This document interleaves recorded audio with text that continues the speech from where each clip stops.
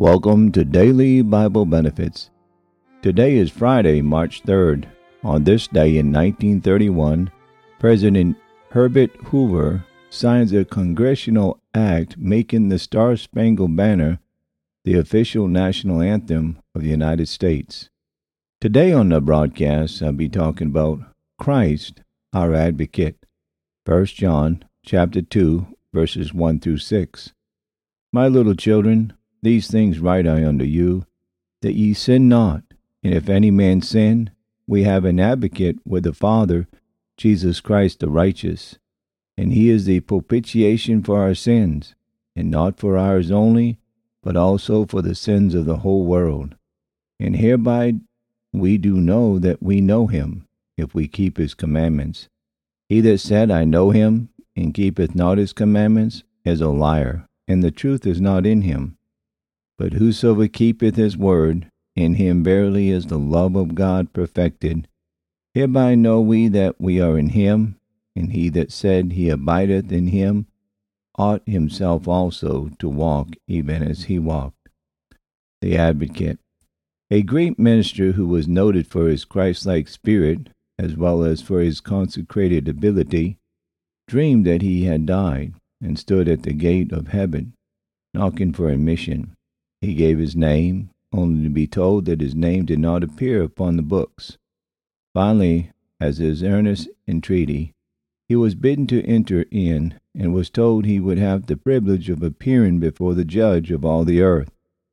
And if he could stand his test, he might abide in heaven forever. Standing before the throne, he gave his name, and the following questions were put to him. Have you led a righteous life? He said, No. Have you always been kind and gentle? Again he replied in the same negative. Have you always been forgiving to those who have been around you? No.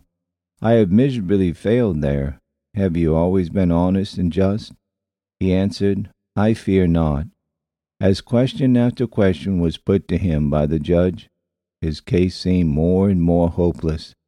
The last question was asked him, and to that, too, he obligated to give the same negative reply. Just when he seemed to be in despair, the brightness about the throne became brighter, and suddenly he heard a beautiful voice, the most beautiful to which his ears have ever listened. It was sweeter than a mother's voice. It was more beautiful than all the music of heaven.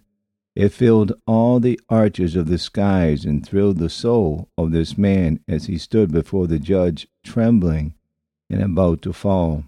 The speaker said, My father, I know this man. It is true that he was weak in many ways, but he stood for me and the world, and I take his place before thee. Just as the last words of this sentence were spoken, the dream was over, and the man awoke, and he had his lesson, and it is a lesson for us all. Jesus Christ, our advocate. Thank you for tuning in to Daily Bible Benefits. Have a good and godly day.